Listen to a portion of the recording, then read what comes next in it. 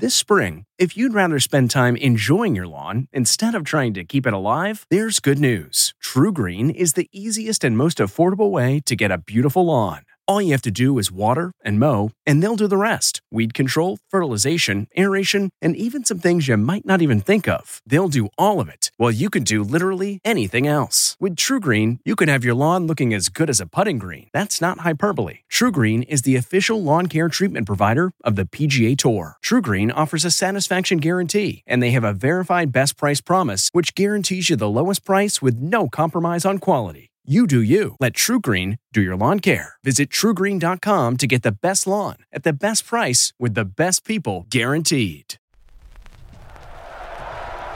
5, 4, 3, 2, 1, 0, ignition. Major Garrett, yes, CBS, yes, hi. Ladies and gentlemen, please welcome Major Garrett. From the nation's capital. Major, fantastic. It's The Takeout. Major. With CBS News Chief Washington Correspondent. Major, that's nonsense. Major Garrett. And you should know better.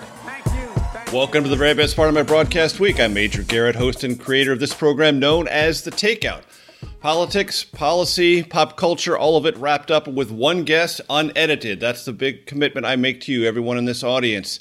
What I say maybe get edited for time, but never our guests. We never have a post-show conversation about someone being taken out of context. What they say is what you hear. That's my commitment to you.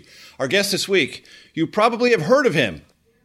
Joe Lieberman. Yes, he was the vice presidential nominee of the Democratic Party, along with presidential nominee Al Gore in 2000. They were actually in a presidential race that was very close and legally contested, as opposed to the 2020 race, which, by all statistical measurements, wasn't that close and should not have been contested. We'll get into that, I assure you. Senator Lieberman, it's great to see you. How are you? How are you doing? Good to be with you, Major. Thanks. I'm doing really well. I mean, I'm like everybody else. I'm hoping and praying for the end of the pandemic as soon as possible. But other than that, life is good. So I will speak for you. I say this almost every show, and I think I can speak for you in this.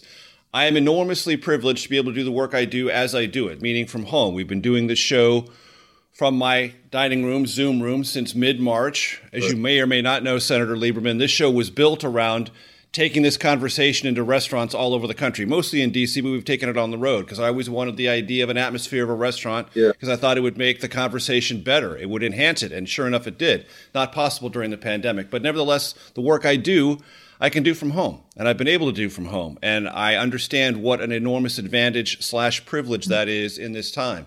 And lots of Americans don't have that advantage, don't have that privilege, and I say this to them every show, if I can remember, thank you.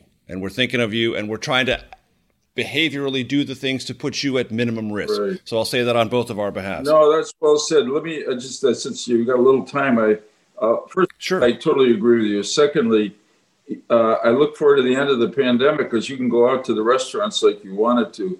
And I want to tell you that when I started my Senate career, I was looking for a way to connect with people. And I started to do town hall meetings, if you will.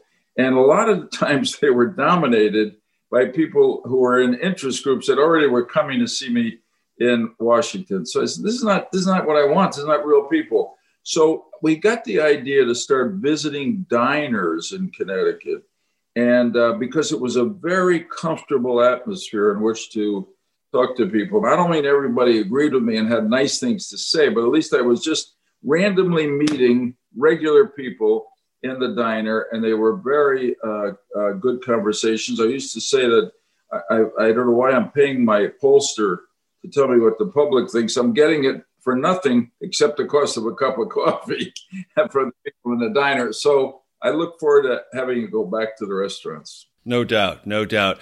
So one of the things we're going to talk about in this episode is Joe Lieberman's work along with Tom Ridge, who's been a guest on this show a couple years ago. Good. On something called the Bipartisan Commission on Biodefense. And Senator Lieberman is going to have an I told you so moment that I'm sure he will indulge and embrace in because they've just put out a new report. They have a previous report that indicated a lot of things we should do that if we had done them before this pandemic arrived, we would be much better off. I promise we'll get to that topic in the not too distant future. But the first thing I want to talk about, Senator, Lieberman, is what's going on in Washington on several fronts. Let's just talk about impeachment. From your vantage point, knowing the Senate as you do, casting important votes as you did, being an important interlocutor for the entire Democratic Party during the impeachment process of Bill Clinton, should Donald Trump, even though he's left office, be impeached? Well, I think that it looks like the votes are not there to convict him.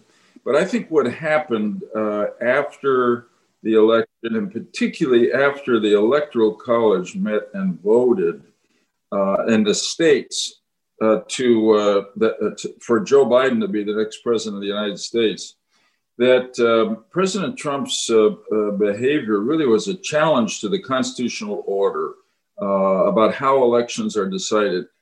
I'm not a great fan of the Electoral College, as you may remember. Al Gore and I would have been elected if it hadn't been for the Electoral College. But that's the law, that's the Constitution. So, and then the mob attack on the Capitol on January 6th was just a low point in American history. So I think the House was right to impeach President Trump. And I do think it's right for the Senate to hold a trial. Incidentally, the vote the other day did in the Senate, though there were only 5 Republicans who voted sort of against President Trump, if I can put it that way. It does, in my opinion, establish another precedent that says that a federal official, including the president, can be tried on a charge of impeachment even after that person leaves office. That's a significant historic contribution based on how extreme events were that led to this. We'll see what happens. It doesn't look to me like there are enough votes to convict President Trump. I hope in the end, if there's not a conviction, that the bipartisan work being done by Senator Susan Collins and Senator Tim Kaine to ask for a censure of the president for his behavior does end up in a bipartisan unifying statement against his behavior after the election. If you were in the Senate, would you vote to convict? The hard answer to that is the definitive answer, is probably I would wait and see what the evidence is at the trial. But right now, I would say I would be disposed to vote to convict, yes. And the main effect there is to have a statement for history, for the future, really, not so much for the past, that the behavior that President Trump, no matter what you think about him or I think about him in terms of this policy or that, I agreed with some, I disagreed with others, his behavior with regard to the election was really unacceptable, and transfer of power unacceptable. So I would be, right now, I would say I'd be inclined to vote to convict and therefore prohibit him as a next step from ever holding federal office again. Right. That would be the second vote if there was a vote to convict. And you can't get to that second vote unless you get to that vote of conviction. And as you said, earlier this week, there was a Senate question put to the floor. Is this impeachment process constitutional? Only 5 Republicans said yes, it would be constitutional to conduct this trial after the president leaves office. That was the procedural question. It seemed to me, Senator Lieberman, that was the Republicans' way to try to dodge the underlying question if they can. Let's have a process argument so we don't have to confront the ugly reality of what happened on January 6th and the rhetoric of the president that led to it. Yeah, I agree in their heart of hearts that at least half the Republicans, maybe in the Senate, maybe a majority, find President Trump's behavior unacceptable and really unconstitutional, against the spirit of the Constitution. But, you know, they're facing a real political dilemma, and I understand that. As you know, and I think everybody's learned, impeachments understandably tend to be very partisan, so that the voting of the articles of impeachment against President Trump this time in the House, which had, I think, 10 Republicans voting for the charges, essentially, was the most bipartisan vote on impeachment in our history. It wasn't very bipartisan, but it was the most bipartisan ever. So that's the way it is. You, if I heard you correctly, are inclined to support censure, but only after the trial itself hasn't rendered a conviction. You don't want to short circuit that by going straight to censure. No, I think what happened here was serious enough, leading to the mob attack on the Capitol, and people were killed, died as a result of what happened. And there was really an attempt to stop the election of a person who was elected according to the Constitution and law to be the next president of the United States. That is so much without precedent in our history that I think that a trial has to be held. And if there's not enough votes for conviction when it's over, then I think there ought to be a bipartisan statement of censure of President Trump for his behavior in regard to the election. Very good. That's the voice of Senator Joe Lieberman, our special guest here at The Takeout. Stay tuned for segment 2 in just a second.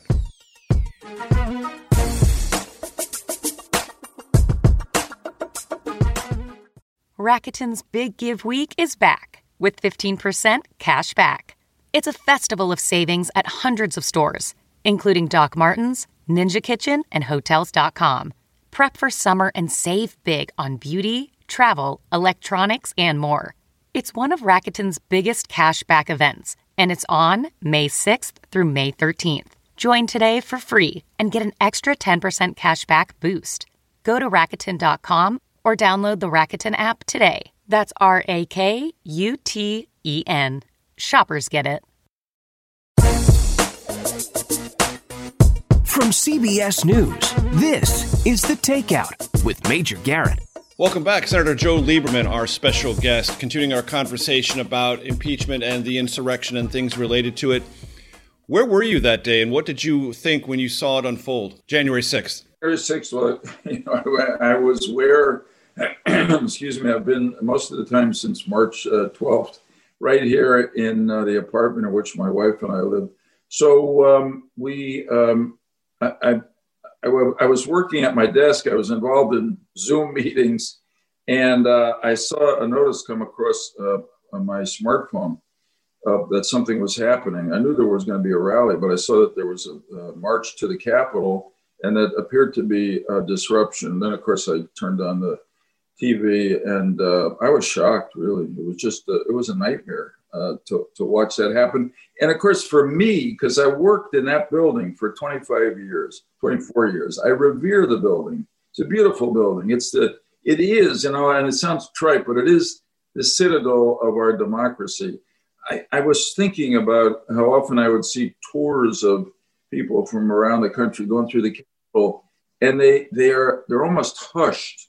I mean, they really act in a very respectful way because they sense that they're in the middle of history and where our democracy functions or doesn't function. So it was shocking, really, very shocking. I've said several times on this show, I consider it the most beautiful building in America. It was the great privilege of my early career in Washington to spend more than a decade covering Congress, House, and Senate. And I want to relate an experience, and I'm not trying to be odd when I relate this, but I want to see if you have anything that's similar to it. There would be times when I would be covering late night negotiations, 11, 12, 1 in the morning, and I would walk from the House side to the Senate side. The Capitol is empty, except for a few reporters and a few lawmakers. And I would walk through that rotunda very late at night in that hushed quiet you described, Senator, and it was almost as if I could hear whispers of the past in that rotunda. And it was an overwhelming and moving experience for me. I wonder if you ever had anything like that, feeling the presence of the Capitol and its history around you. All the time. I mean, you just gave me an association. I'll give you an odd reaction. When I started law school, I went to Yale. I had a young professor then, Guido Calabresi. He was tough then. He got a little calmer as time went on. So he said, if you ever get stressed out here at law school, cross the street to the Grove Street Cemetery. And it's a beautiful place. And there's some historic figures there. Roger Sherman, who represented Connecticut at the Constitutional Convention, Eli Whitney and the Cotton Gin, blah, blah, blah. But I used to think of that because there were times when we were in long sessions, particularly at night, just as you said. Nobody really, no tourists in the building or anything. And in between votes, you could go back to your hideaway. I did that some. I was working. Go to the cloakroom, a schmooze with your colleagues. But sometimes I would just walk into that rotunda and just feel history all around, statues of people from all the states. Beautiful. Look up at that dome from inside. Unbelievable. So I don't find your story odd at all. And it was very therapeutic. I mean, it is a beautiful building. It's a beautifully designed building. Even the construction of it is kind of remarkably historic. So thank you for telling that story.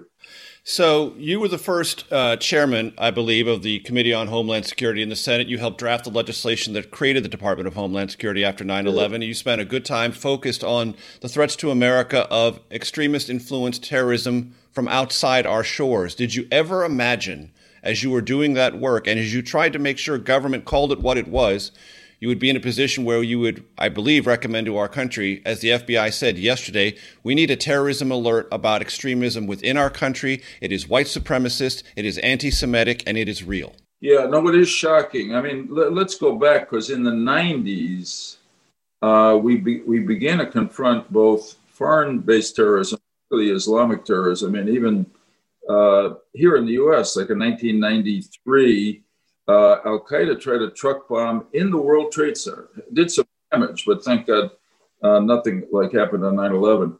But the real change in our attitude in America was, I believe it was 1998 with the Oklahoma City bombing, which was federal building, which was domestic terrorism. I can tell you that at the Capitol and in Washington generally, security went up more than ever before. But after 9/11, we were totally focused on foreign-based terrorism. And that was the focus not only of creating the Homeland Security Department, but then of reforming our intelligence apparatus to deal, our intelligence community, to deal with these new threats. Was domestic terrorism on our minds? It was. But in my opinion, this event on January 6th really brings it right back to the top. And interestingly, maybe it's a sign that, fortunately, we did a pretty good job in our post 9/11 reforms. The statistics seem to show that there have actually been more acts of terrorism and violence in recent, let's say, years from domestic terrorism than from foreign-based terrorism. And what's terrorism? Terrorism is the use of violence to achieve a political objective. And clearly, that's what was tried on 9/11, and that's what was attempted on January 6th. And, it's going to happen again, so we have to fight it, and we have to apply all the national strength that we have, and we've applied against the Islamic terrorists, against domestic terrorism, extremist groups as well. They threaten us from inside. So there was a moment in your career when WikiLeaks was rampant and you made phone calls to various web-based services in the United States to discourage them from being allowed to or posting things emanating from WikiLeaks. I want your thought, and you were so criticized in some circles for that. I know you felt that that was the right thing to do. What are your thoughts now about deplatforming, about the responsibility, financial or otherwise, that large tech companies have for providing platforms for the propagation of disinformation that has proved so poisonous to our American political dialogue? This is a really important question. I mean, with WikiLeaks, I was just so angry that they gave a platform and a distribution point for really classified information that was let out and really harmed America's security. And I thought this should be held to account. Our struggles with the internet on this subject are so consistent, unfortunately, with history.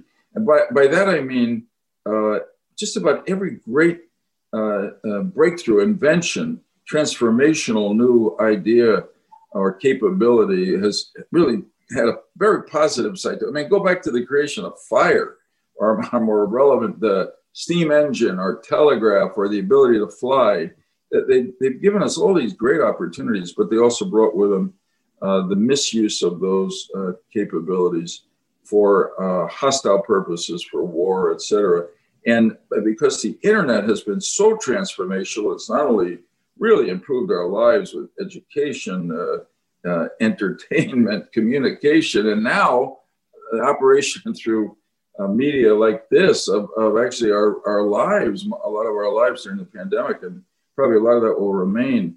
But there's a dark side to it, and it is at the causal point of a lot of our big problems. I mean, one of the problems in our political system, the big problem to me, is partisanship, partisan and ideological rigidity, and that holds people in Congress and the White House from doing what's always been done in America when we really wanted to get something done or had to get something done, and that was come to the center. Okay, we don't all agree. Let's listen to each other. Let's negotiate. Let's compromise, and let's get at least half of what all of us want. Maybe more. So that's not the only cause of the gridlock in our government, social media, et cetera, the internet, but it's really incentivized it. It's also true of hate in our country and terrorism. So let me shortcut it. I think the government ought to either repeal or amend Section 230 of the Communications Decency Act, which basically gives internet service providers, social media companies a free pass, immunity from liability for pretty much anything they carry except child abuse material, which was an exception carved out. Let me stop you right there. We'll get back to that conversation on the other side of this break. This is The Takeout with Senator Joe Lieberman. Stay tuned for segment 3 in just a second.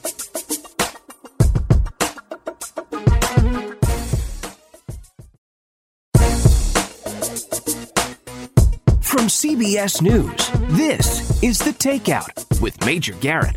Joe Lieberman is our special guest. I promised you we're going to get into this conversation about dealing with the pandemic, the work he's done on the Bipartisan Commission on Biodefense, not biodefense. But I want to continue a couple of other things that are related to the here and now.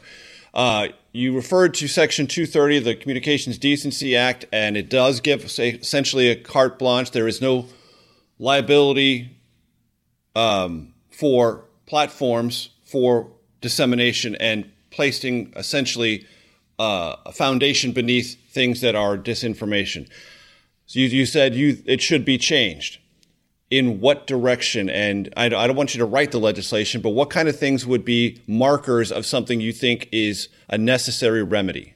Yeah. So the social media companies, the internet platforms, have such impact in so many ways. Just think about it. A lot of the activity just leading up to January 6th occurred on the internet. The terrorists communicate on Islamist terrorists on jihadist websites. They're sources of tremendous bigotry and stimulating racism, anti-Semitism, all the rest. And it's not easy for the internet companies. But to give them a total immunity from liability encourages them to be irresponsible, not responsible at all for what's on the internet. So look, one simple answer, maybe not the best, but it would do it, is to just repeal that exemption from liability that Section 230 gives these companies. And what does that mean? It means that they could be sued by victims of whatever is on their platform. They'll probably look for something else less than that, but that is a simple, clean answer, and it ultimately leaves it to our system of law and our courts. So the reason I said it's not easy for the companies, the platforms, is this. There are obviously some things that just shouldn't be on there, and they should take them off. I once had a conversation with somebody at YouTube, and I was complaining about the incendiary, violent, stimulating sermons by a particular Islamic cleric who was operating out of Yemen. Eventually, we killed him with a drone. His name was Alaki. And the woman I was speaking to at YouTube said, well, you know what, we understand what you're saying, but how can we tell the difference between just a regular sermon he's giving and when he's actually inciting violence? And I said, it's not easy, but you can do it. I mean, I can tell the difference between when a priest or a minister or a rabbi is, of course, none of them that I know are incentivizing violence, but when they're over the line or whether they're just talking from a religious base, and they can do it too.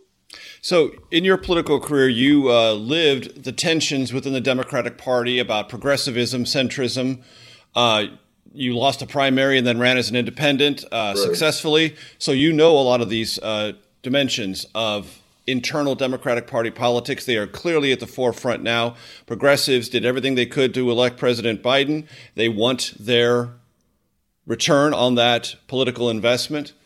They want the filibuster eliminated. In your political careers, I looked through the research. You were on both sides of that. There were times when you used it skillfully to make sure the public option was not part of the Affordable Care Act. There were other times earlier in your career and you were for the abolition, getting rid of the filibuster. Where are you now? And what should Democrats do? Yeah, I mean, I'm very open in admitting that my position changed on the filibuster. When I got to the Senate in the first few years, it seemed to me that it didn't make sense in our democracy, our republic really, which is majority rules, to have an extra rule in the Senate rules that says you got to get to 60 votes to get anything done. So at different times I supported attempts step by step or absolutely to end the filibuster. Nothing ever came of it.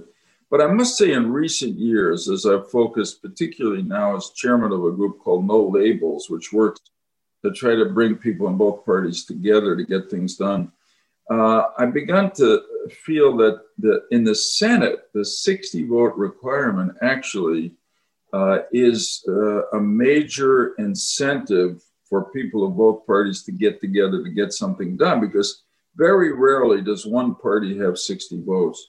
And so they got to work across party lines to get something done. That means they have to compromise to pass legislation. Too often today, and we see it again, saw it under President Trump, see it now, President Biden, presidents get frustrated. They do things by executive order that should be done by legislation.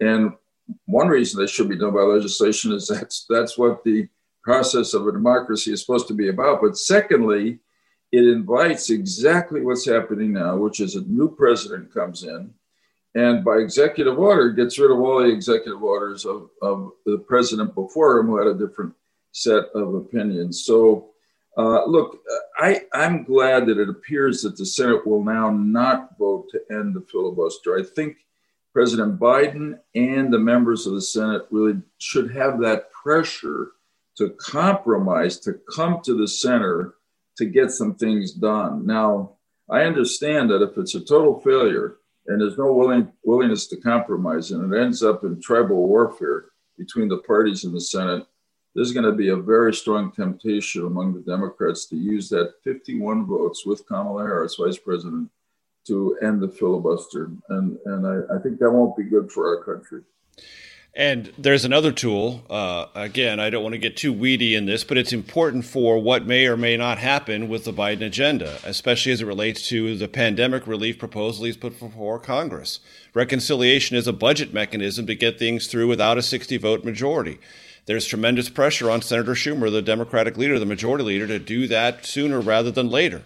The White House is trying to give the bipartisan No Labels group some room to figure out if it can get to 60 votes. If you're the president or you're advising Joe Biden, how long do you tell him to wait for that? Yeah, so let's talk about Joe Biden a minute. I know him for a long, long time. I served with him in the Senate for 24 years.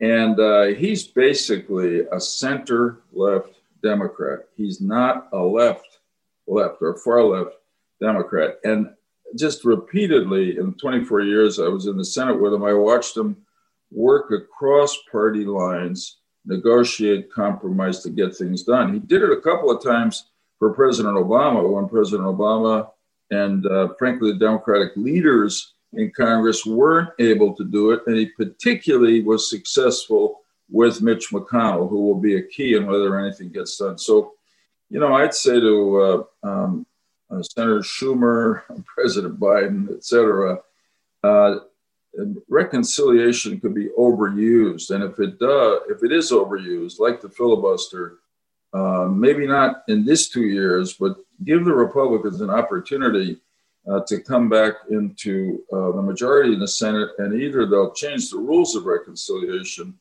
or they'll play hard with it just the way Democrats are contemplating. There's a little attitude on that. It's hard I know most people understand. Basically, reconciliation is about the budget process. And so if you can squeeze something into the budget process, and a lot of the Biden COVID-19 relief package does have budget implications. It can come under that rule that says you don't need 60 votes, you only need 51. Now, just to continue our education in the arcane world of the Senate, there is something called the Byrd Rule, as you know. Yep, yes, I do. Not BARD, but BYRD, named for Senator Robert C. Byrd. And it basically says you can't legislate substantively on a budget matter and pass it by reconciliation, only 51 votes. So this is not really a way to go if you can avoid it. And the way to avoid it is to compromise. In my opinion, the COVID-19, our no labels group of problem solvers in the House and Senate really working now. They were the ones who led to the adoption of $908 billion program at the end of the Trump administration to respond to COVID. They're working hard now at the Biden administration. I hope they can have the same effect.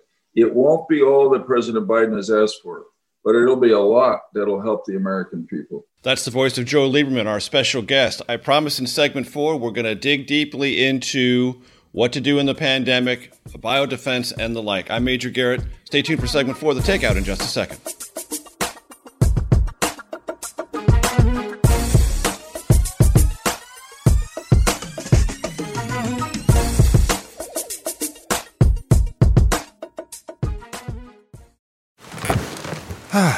The comfort of your favorite seat is now your comfy car selling command center, thanks to Carvana. It doesn't get any better than this. Your favorite seat's the best spot in the house. Make it even better by entering your license plate or VIN and getting a real offer in minutes.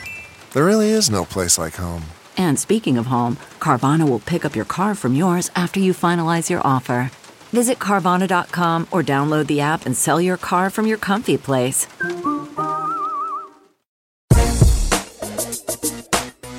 From CBS News, this is The Takeout with Major Garrett.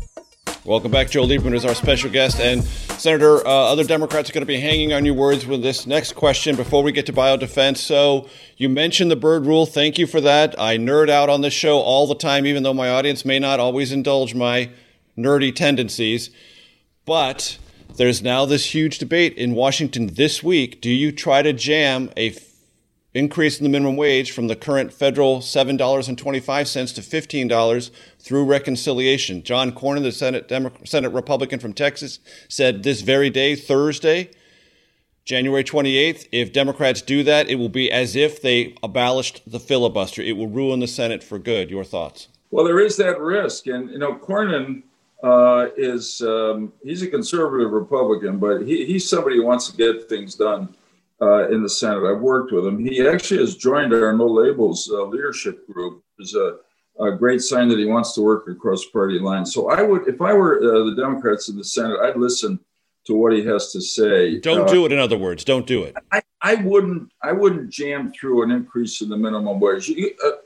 I'd probably support a $15 minimum wage. Frankly, I haven't focused on it, but that's not why I'm saying that. I think that if you jam through something controversial like that, it's going to create a problem for the rest of the 2 years and make it harder for Congress and President Biden to get done a lot of the things that are that really need to get done. Number one, COVID response, and number two, the economy. All right, here we go. Biodefense. Where are we with the pandemic? You had a report for this bipartisan commission that talked about things like how to distribute a vaccine, getting prepared for it. We didn't do any of that. It wasn't heated. We can't revisit all that history, but where are we now? Where do we need to go? Yeah, so this report, which we call the Apollo program for biodefense, and incidentally, you said before bioterrorism, it includes bioterrorism and infectious disease outbreaks. Our commission started in 2014. Tom Ridge and I had worked together in response to 9/11. We said there's a real problem that our country's not ready for either a bioterrorist attack or an infectious disease outbreak. And we talked to a lot of the experts. Everybody said, yes, you're right. Here's what you ought to do. We put out a report in 2015. A lot of sympathetic response, but not much real action. So when we got to COVID-19, we really weren't ready. and we've been running to sort of catch up with the disease or get ahead of it. This report this week is trying to take the lessons learned from the last year and put them into a program, Apollo, like the moonshot program of President Kennedy, to set a goal to end pandemics. And we can do it. And you're never going to end infectious diseases. That's just part of human history and the future. But you can get ready to make sure that no infectious disease outbreak becomes a pandemic again, like COVID-19, kills as many people as this has and devastates our economy. And it takes leadership, public investment, might take $250 billion over the next 10 years. But this pandemic is estimated to cost between 10 and $16 trillion. And so it's an investment worth making. So what does that readiness look like? What would an average American say, oh, I can tell someone's doing something and that's good and that will spare us from the next pandemic? What does readiness look like? Okay, the beginning of this answer is a little nerdy, so you'll like Good. it. So here's what I've learned. Tom Ridge, too, a wonderful guy to work with. There are 25 identified families of viruses. So what we would want under this program that we start out doing is develop a vaccine for one form of each of those 25 viruses that's effective. Essentially, put it on the shelf. When an infectious disease outbreak occurs, we could do this now, map the virus. We did it to develop the vaccine against COVID-19. Figure out exactly what its dimensions are, adjust the vaccine that we've already got on the shelf for that family of viruses, and then mass produce it and be ready to mass produce it. Now, here's another lesson learned. We shouldn't force people to frantically go on the internet to try to find a place they can get a vaccine or be tested or wait in line for hours and hours and hours. We have the ability, if we invest in it, to make these vaccines pretty quickly and to make them in a form that we can send to everybody's home in America, and they can give it to themselves in a nasal spray or a pill. Same with the testing equipment. We're moving in that direction now, but believe me, we can have a personal point of contact, self-administered test that we'll send to people. And then obviously we'll be manufacturing that and personal protective equipment, masks and the like, here in the United States. Because when you get into a crisis like this that's global, it's not smart to be dependent on other countries because some of them obviously don't want to help us, but a lot of them will be under more pressure naturally to help their own people. So we got to be ready to take care of ourselves. I mean, we really, I want to repeat the bottom line here. Infectious diseases are inevitable, but pandemics based on infectious diseases are not. And if we throw ourselves into a 10-year program, little by little, we're going to make sure that there's never another pandemic like this one in America. Right. And if you have the tests in your home, if you have the vaccine in your home, or if you know it is readily available at your neighborhood pharmacy, a couple of things that strikes me don't happen. One, you're not so uncertain. And two, you're not so prone to anti or non-scientific notions about how to adapt. And I think that's one of the things that's happened in this country. People didn't know what to do, didn't know what was available, and they jumped into all sorts of voids of misinformation, which created a political discussion in this country about things that we shouldn't have even been fighting over. You are absolutely right. It's sort of a given. It's like, you know, infants get vaccinated for illnesses. I mean, polio was a fear that hung over my childhood. It's now in some parts of the world it's reappearing, but not here, thank God, because of the vaccine, the Salk and Sabin vaccines. And we can come to the same point with both flu, influenza, and viruses. And as I heard you say, that would be about $25 billion at the federal level over 10 years, each and every year, about $250 overall? Yeah, look, our initial estimate is $10 billion, but I'm trying to be sort of reasonable and say, what if it is $25 billion a year? $250 billion for a pandemic. As I say, this one is going to cost at least $10 trillion. We spend $700 billion a year on defense. I always supported the defense budget generally. This $25 billion is like 2 or 3% of that budget. And to stop a pandemic, this one has already, as you know, I'm sure, Major, killed more Americans than were killed in all of World War II. No doubt. That's worth investment.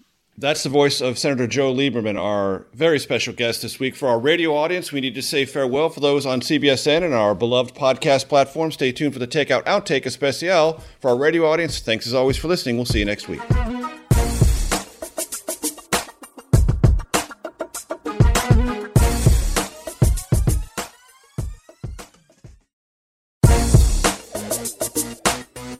From CBS News, this is The Takeout with Major Garrett. Welcome to your Takeout Outtake Especial. I'm Major Garrett. Joe Lieberman is our special guest. You probably heard of him. You know, he ran for vice president, senator for 24 years in the United States Senate, a significant figure in American politics, and still working on things relevant to our future, including biodefense. This is the fun and games segment of our program, Senator. So I have 3 questions for you.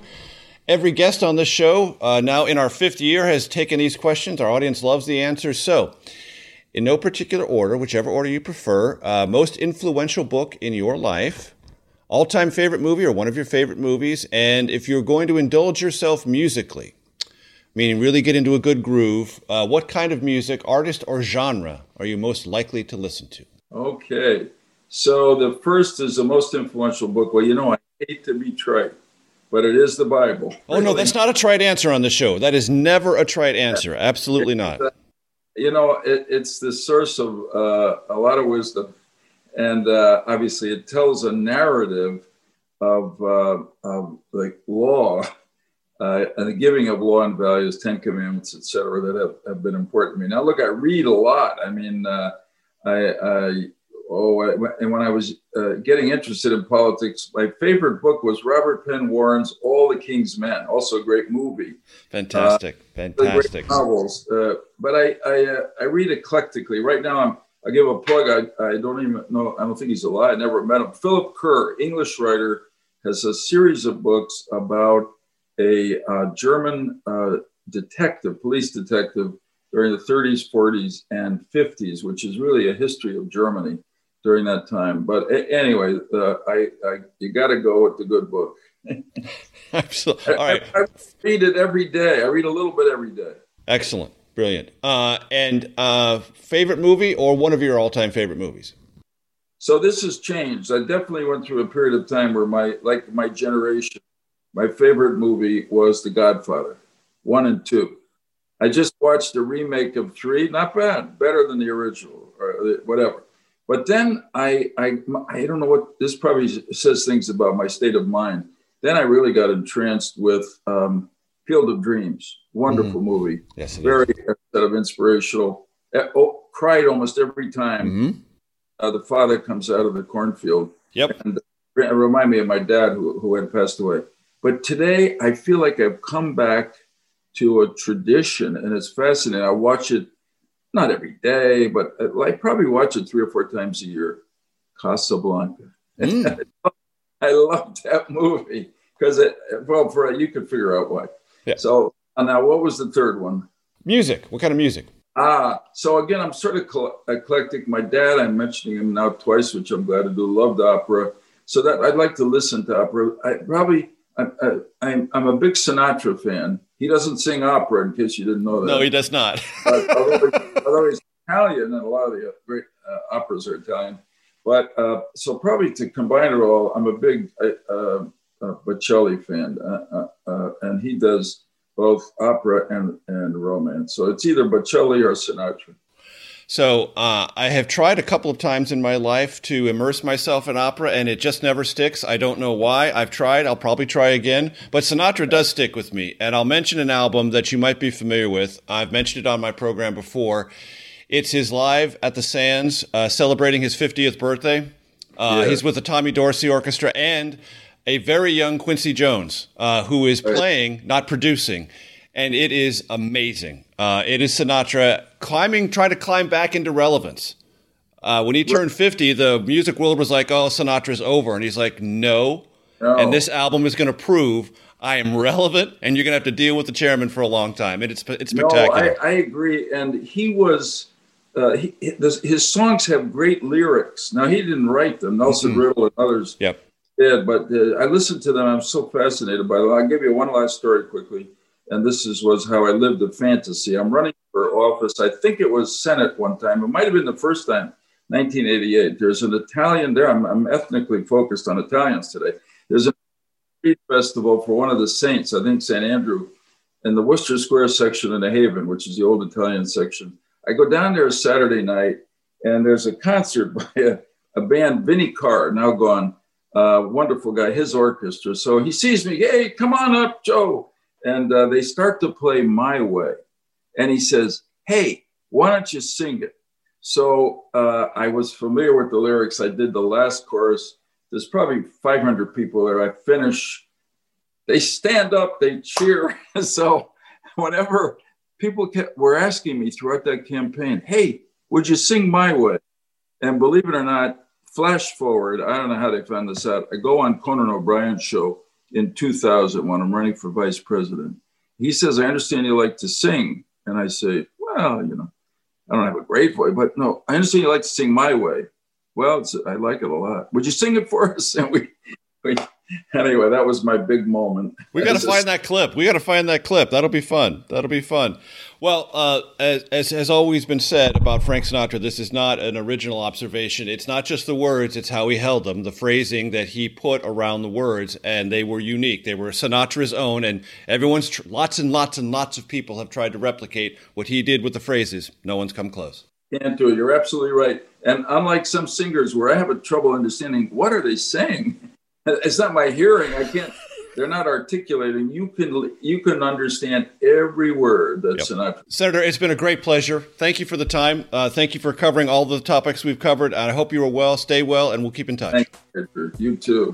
Take care. See everyone next week. Thanks for listening to The Takeout Outtake Especial. The Takeout is produced by Arden Farhi, Jamie Benson, Sarah Cook, Ellie Watson, Zoe Poindexter, and Jake Rosen. CBSN production by Eric Susanen, Grace Seegers, and Daniel Peebles. Follow us on Facebook, Twitter, and Instagram at Takeout Podcast. That's at Takeout Podcast. And for more, go to takeoutpodcast.com. The Takeout is a production of CBS Audio.